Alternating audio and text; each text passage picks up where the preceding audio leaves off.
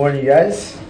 My name is Chris. I've been here and served and preached here at Resurrection a few times, and I just want to say it's great to be with you guys.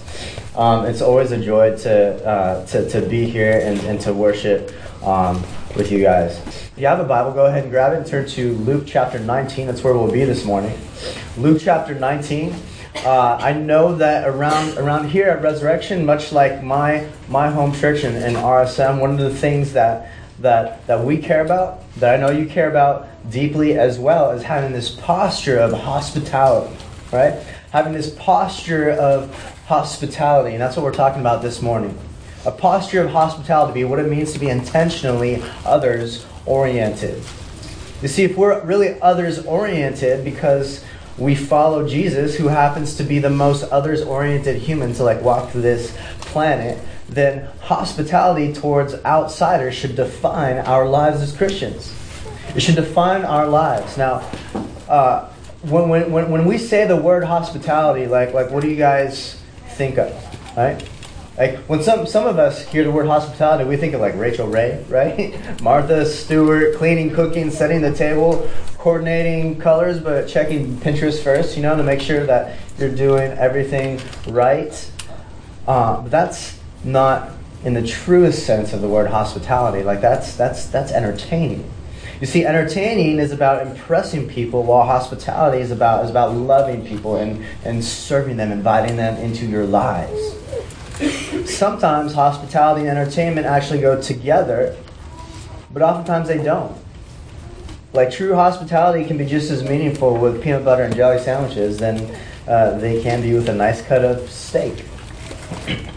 And that's because true hospitality is about being truly present, about being truly available, especially to those who are different from you, those who are other than you, those that are on the outside. That's what true hospitality is.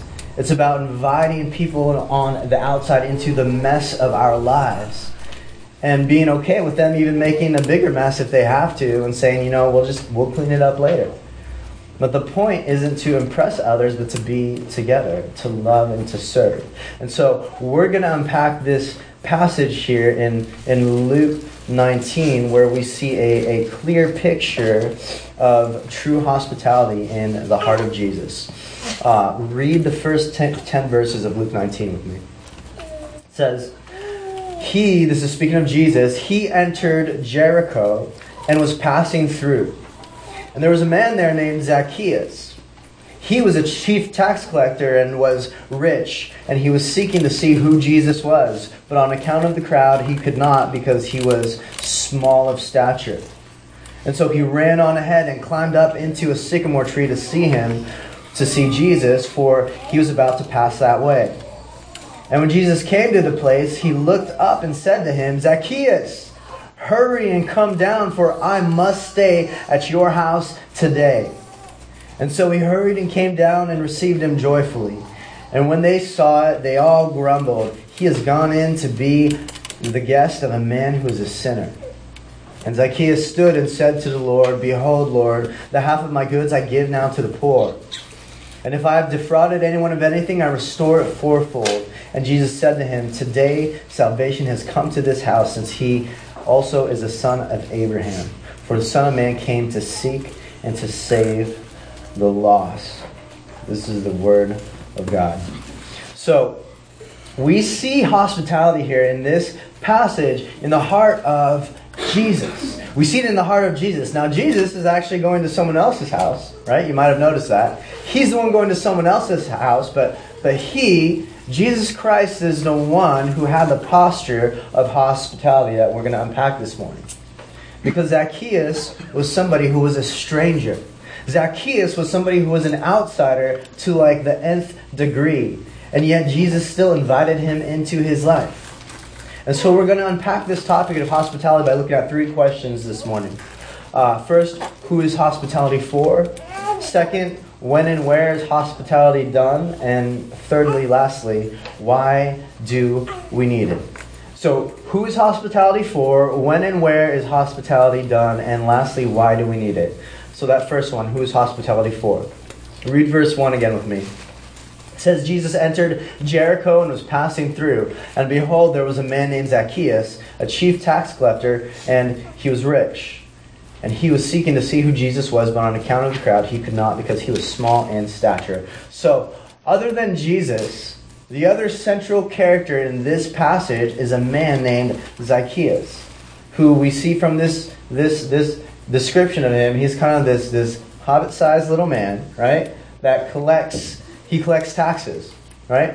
He's the one being invited to share life with Jesus. He's the one that Jesus is pursuing, the one that Jesus dines with and extends hospitality to. And so that kind of begs the question for us, like, who is Zacchaeus? What does it mean to be a chief tax collector? We're told that he's a chief tax collector, and if you have any background in the Bible, then you know that tax collectors are some of the least likable guys, right? The guys that would go around collecting taxes are some of the least likable guys back then. They were totally hated in that day, and they're not exactly loved in ours, right? But in Jesus' day, especially, a tax collector was actually a Jew who basically would backstab all the other Jews by working for the Roman government who ruled over them. Working for the Roman government who was oppressing them. And so on behalf of Rome, these guys would go around town and collect tax after tax from anyone who had a pulse. And the way that tax collectors made a profit for themselves is they would overtax people on purpose. Make a greater margin for themselves. And so, like I said, they're not exactly the most likable guys. And so, imagine it like this. Earlier this year, I was in the Denver, Boulder, Colorado area for this trip. And I stayed an extra few days to preach at a buddy's church out there. It was actually another PCA church in Lafayette, Colorado. And I noticed, as we were driving out there in the Boulder, Colorado area, I started noticing that we kept getting stuck behind these huge parking police vehicles. Behind these huge police vehicles. Every time we drive, this big police SUV would just stop in the middle of the road, and we ended up having to wait for a minute while the cop jumped out and would write these parking tickets, and they were writing tickets left and right, these glorified meter maids, right? Just stopping us in the road again and again and again throughout the week, and it just stuck out to me. I'm like, I had to stop. Denver parking police are next level intense, right? They're really intense. You don't see that kind of thing happen here. See, in the OC suburbs, we don't really deal with intense parking limits like that, right? I mean, even when we do have them, in beach cities, the parking police, they ride bikes or small little golf buggies, kind of like that rabbit in Zootopia, right? But these, we see those all over Laguna Beach. But out there in Denver and Boulder, you've got these huge, massive four-wheel drive snow plowing SUVs that when they stop, they just stop traffic. You got to wait behind that, right? And now imagine now, if you will, that we had those SUV, huge, H2 Hummer meter maids over here, right? And imagine that we had a really oppressive government, okay? I'm not trying to make any political statements, right? So it doesn't matter if you're the left or the right. Just imagine that some of the liberties that you enjoy right now have been taken from you, right? Imagine that you have a really oppressive government, and one of the ways that government would further oppress you and control you is through these outrageous parking fines. And so they would recruit a few locals from around South Orange County, from Ladera Ranch, Rancho Mission Viejo, and RSM, and they'd give them a nice fancy house on the corner, gated community in a cul-de-sac, right? And they give them keys to this fancy lifted H2 Hummer SUV, along with the freedom to drive around and leave outrageous parking tickets on any vehicle that they choose, whether your parking meter is out or not, right? They could just give to whoever they want in order to make money for the government and make more money for themselves. And imagine that these people would always overcharge you, because the more that they charge you, the more they make for themselves. And so you might get charged more based on how you look or how you dress or the kind of car you drive or whether they liked you or not. And so I don't think it's a stretch to say that a person like that, around here would not be very liked, right? Would be very disliked and would probably be avoided at all costs, right? You see that Hummer coming down the road, you're like, I do not want to be on the road at the same time as that guy. That's who Zacchaeus was. He was that kind of guy. He was a Jew hired by the Romans, corruptly ripping off his own people, committing extortion against them in order to fund an already oppressive government and make himself rich in the process. He's that kind of guy. He's got tons of money, tons of perks, tons of privilege, but no friends. No friends. His name Zacchaeus actually literally meant righteous man, which everyone would have thought was painfully ironic. Kind of like how in high school, right? They always call the biggest, stockiest, largest dude on the football team, he always gets the nickname Tiny, right? Because it's supposed to be funny. It's supposed to be ironic. That's like Zacchaeus. His name meant righteous, but he was the most unrighteous guy according to everyone else. His parents probably gave him that name, hoping he'd grow up to be this godly, righteous guy one day and make them proud. But if they were alive, they were probably ashamed of the backstabber that he'd become. A chief tax collector? Like, how could you do that to your own people? And so in Jesus' day, you avoid a guy like that. That's what we would do in our day. That's what they did in their day. And yet, here's what Jesus does to Zacchaeus. He sees Zacchaeus from a distance, and Jesus initiates a relationship with him. Jesus invites him in. Verse 4 says, so he, Zacchaeus, ran on ahead when he heard that Jesus was coming. He ran on ahead and climbed up into a sycamore tree to see him, for he was about to pass that way. Jesus was about to pass on the road. And then verse 5 it says, and when Jesus came to the place, Jesus looked up and said to him, Zacchaeus, hurry and come down. You see, the word hospitality is actually not in this passage, but it's demonstrated by Jesus every step of the way. All throughout the passage. Remember, hospitality is all about demonstrating the love of God to strangers. And if there's a stranger in this passage, it's Zacchaeus. He was a stranger to society, a guy on the margins who was hated. Not only a tax collector, but he was a chief tax collector. But he was also a stranger to Jesus. He didn't personally know Jesus. And yet Christ, Jesus, responds by calling out to him. Lovingly. Loving on him, calling out to him. And Jesus loves him into the church, into his family. You know what sets Christianity apart from other world religions? You see, the morality of other world religions say you got to clean yourself up, you got to get your act together before you join us. Even the postmoderns will say, you know, unless you're as tolerant as we are, then we will not tolerate you.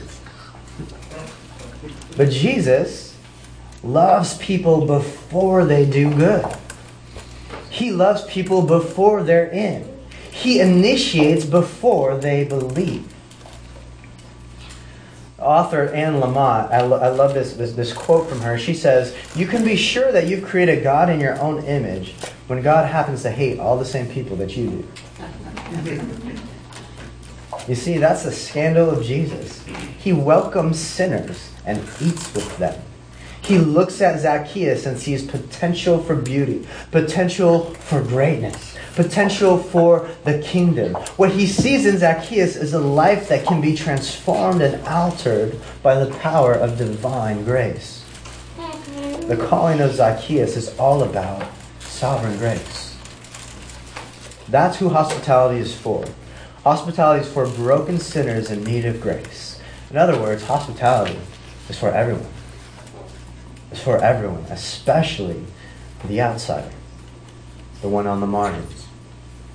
So that leads us to our second question. Now, when and where is hospitality needed and done? When is hospitality done? Look at verse 5. The rest of verse 5, it says that when Jesus came to the place, he looked up and said to him, Zacchaeus, hurry and come down, for I must stay at your house today. So Jesus calls Zacchaeus, the chief tax collector, to dine with him. This guy is never on anybody's guest list, yet Jesus says to him, put me on yours. You see, that's the when and where of hospitality. It's anytime, anywhere, any place. Jesus was on his way from one place to the next, and yet he stopped by this tree and looked up and called Zacchaeus down. He stops to pursue this man. And here, we see a great picture of what it means that Jesus came down to earth. And that's what we just celebrated at Christmas time, right? There's a great picture of what it means that Jesus came down to earth. And Jesus, God brought his kingdom not to the elite, but to the lowly, to the sinners. Not to those who thought they had all the answers, not to the ultimate in crowd. Jesus came for the out crowd. Some of the people with Jesus, they were grumbling. They didn't like this. They're following Jesus around thinking, could this be the Messiah? Could this be the guy that the scriptures have been promising about, that we've been waiting for? I mean, he's filling up synagogues all over Galilee. People are flocking to hear him speak. But here, a group of them, they're just perplexed because, they expected that when the Messiah would come, that he would come with great power, right?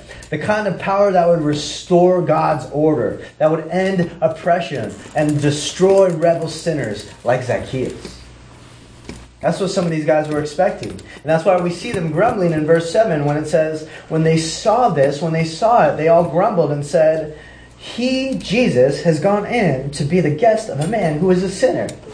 They're like, mind is blown. They're like, why would he do that?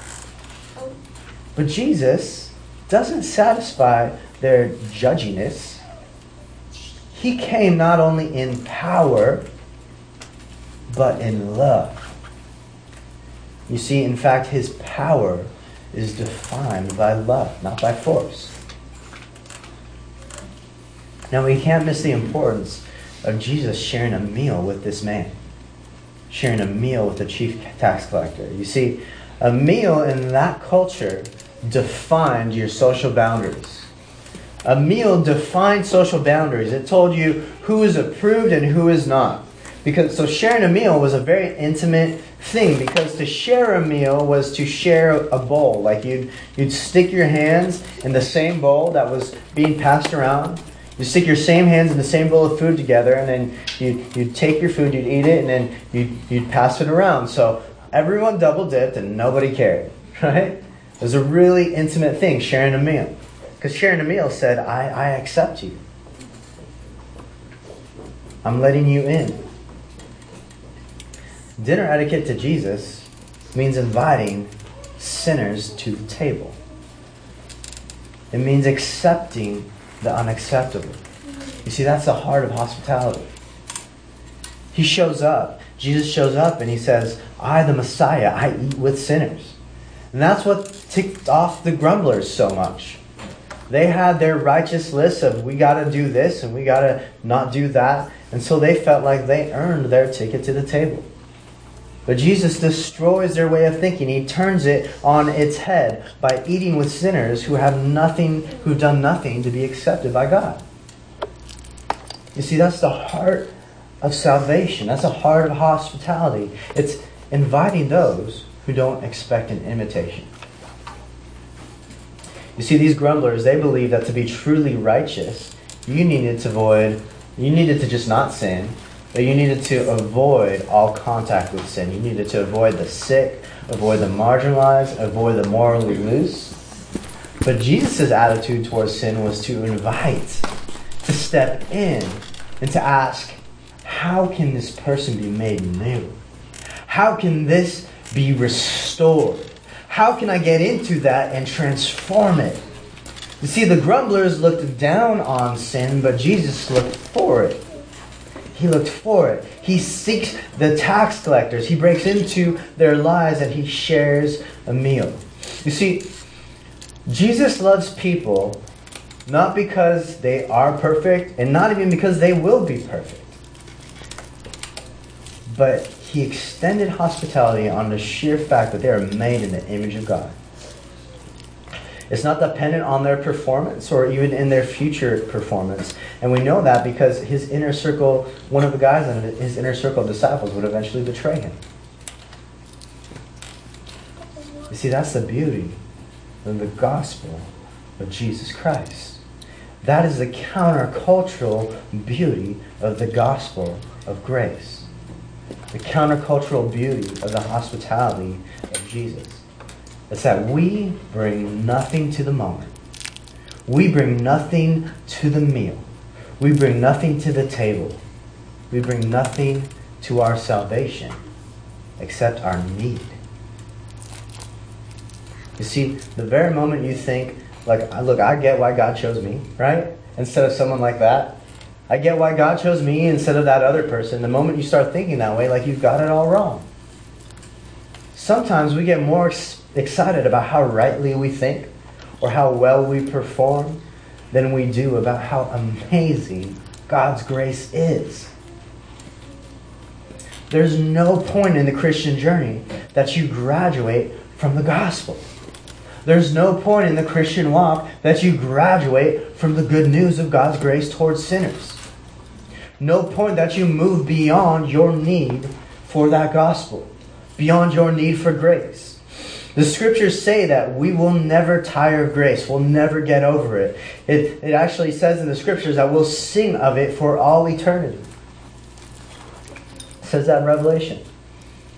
I love the lines from that famous hymn, Amazing Grace, when it says, when we've been there in eternity, 10,000 years, bright shining as the sun, we've no less days to sing God's praise than when we first begun. You see, we'll sing of Him forever and ever and ever and ever, and we'll never get bored of the song. We'll never get bored of singing heaven's best hits, right? Why? Because He's worthy. His grace is amazing. That's why we call it amazing grace. The Bible calls King Jesus the King of Kings, the Lord of Lords. He's the Alpha and the Omega, the first and the last. He makes angels sing on high and He makes demons tremble below. His voice is the voice that not only commands the waves and the storms, but it's the voice that ushered the universe to existence. The voice that spun the stars into their place. And that voice, the power of that voice, that sovereign voice, that godly voice, that voice is the voice that called out to Zacchaeus, hurry, hurry and come down. Join me. It's the voice that invites us, come and follow me. The voice of power is the voice of love. The voice of invitation. To all the swindlers and all the sinners like Zacchaeus, like me, and like you, Jesus invites, hurry. Come down. Follow me. And when Jesus told Zacchaeus, come down and let's eat together, he did. Verse 6, it says, so he, Zacchaeus, hurried and came down and received Jesus joyfully. You see, that, my friends, is the beauty of the Christian testimony. He responded to the invitation of Jesus. In verse 8, it says that he gave all his riches to the poor. If he did anyone wrong, he paid them back fourfold. His life was transformed. You see, if you're a Christian this morning, and that's your story too. If you're a follower of Jesus this morning, it's only because of one thing. It's because of the pursuit of Jesus. The pursuing grace of Jesus Christ. You're not here because you're right all the time or because you're amazing most of the time. It's not that you have it all together, but that you've been called and beckoned and drawn and rescued by the grace and power of the Lord Jesus Christ. The grace of Jesus in this chapter is a model for our hospitality. You see, Zacchaeus climbed up the tree like an undignified man. And what does Jesus do? He calls him by name. He says, Zacchaeus, come down here. And Jesus welcomes him and eats with him. You see, that's all that hospitality is. It's noticing people, especially those that go unnoticed, and inviting them in. A social activist, John Perkins, he says, you don't give dignity to people, you affirm the dignity that's already in them, because they're made in the image of God.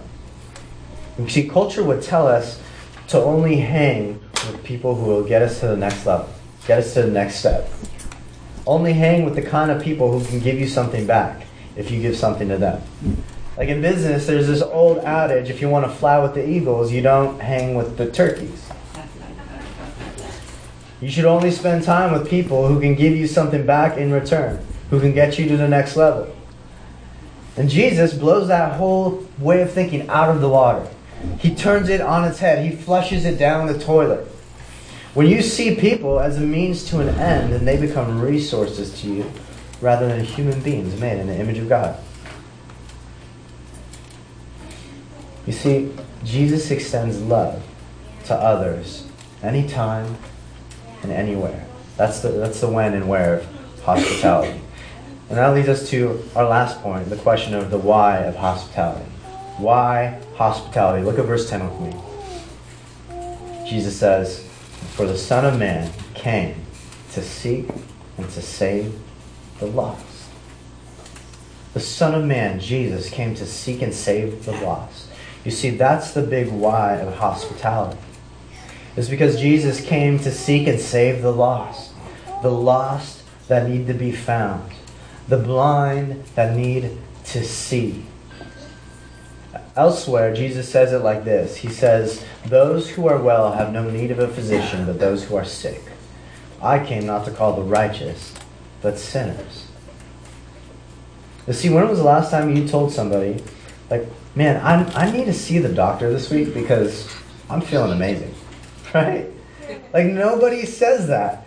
And that's the point. Like, you don't say that if you're healthy. You say that if you're sick. Jesus says he's a great physician. He came for those who are sick with sin. But the grumblers were too proud to see that. They wanted a king who came for the put together like them. They failed to see that if Jesus did not eat with sinners, that he'd be eaten alone. So a question that we can ask ourselves this morning to practically apply this is, who are the broken in your life that you are avoiding? Who are the outsiders that you are reluctant to invite in? Or I can ask it this way, who are the people that make you grumble? What kind of person would make you feel uncomfortable if they came here and this morning and sat next to you? Who are the people maybe in this church family who are different than you that you maybe need to get to know and invite into your life? Who is the person on the margins, on the outside, that needs to get invited in? The people at work or at school, the places that God has placed around you. Who are the neighbors you live by that you never talk to? Who are the people who are so curious about Jesus that they're climbing up these proverbial trees, searching for answers? And maybe your voice is the voice that Jesus wants to use to say, "Come down. Let's eat together. Let's be together. Come over tonight." You see, as the community of Jesus, we respond knowing that we are not only saved by the message of grace, but we're sent into the world with the message of grace. Jesus says the Son of Man came to seek and save the lost. You see, the great message of the grace of God isn't that, hey, Jesus is cool with everyone, no matter what you do. Like, that's not what grace is. It's not that Jesus is cool with everyone. It's that Jesus is needed by everyone. He draws near to those that are sick in sin so that he can provide both a diagnosis and a cure. What he does with the broken is he draws near to them. And see, if that's true of Jesus, then that should be true of us, his followers. That's what it means to be a follower of Jesus, right? Is that you follow him. You do what he does. You go where he went. By eating with tax collectors and sinners, He was honoring their dignity and inviting them in grace. It's not that they will be transformed, but it's that they can be. That was enough for him to eat with them. See, Christians are called to be hospitable because we serve a hospitable God. The Lord we follow, he welcomes sinners. And since we follow him, then we should do the same. Because Jesus called out to those on the margin, we do the same. Because he came down for us, we go out to them. Because he valued us when we were broken, we have the same posture towards others. Posture of hospitality. Amen? You pray with me. God, we thank you so much for just the grace of Jesus that is so clearly on display in this short passage in Luke 19. God, as we've heard its words and have been instructed by it and see your grace and hospitality modeled in the person of the Lord Jesus, and as we have observed him, I just have the sense that as we meditate and read and walk through this passage, that we're wooed by his love and grace. Holy Spirit, would you now take that posture, that passion that you stirred in our hearts, and equip us now to extend that to others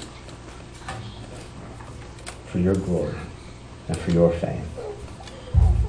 In Jesus' name we pray. Amen.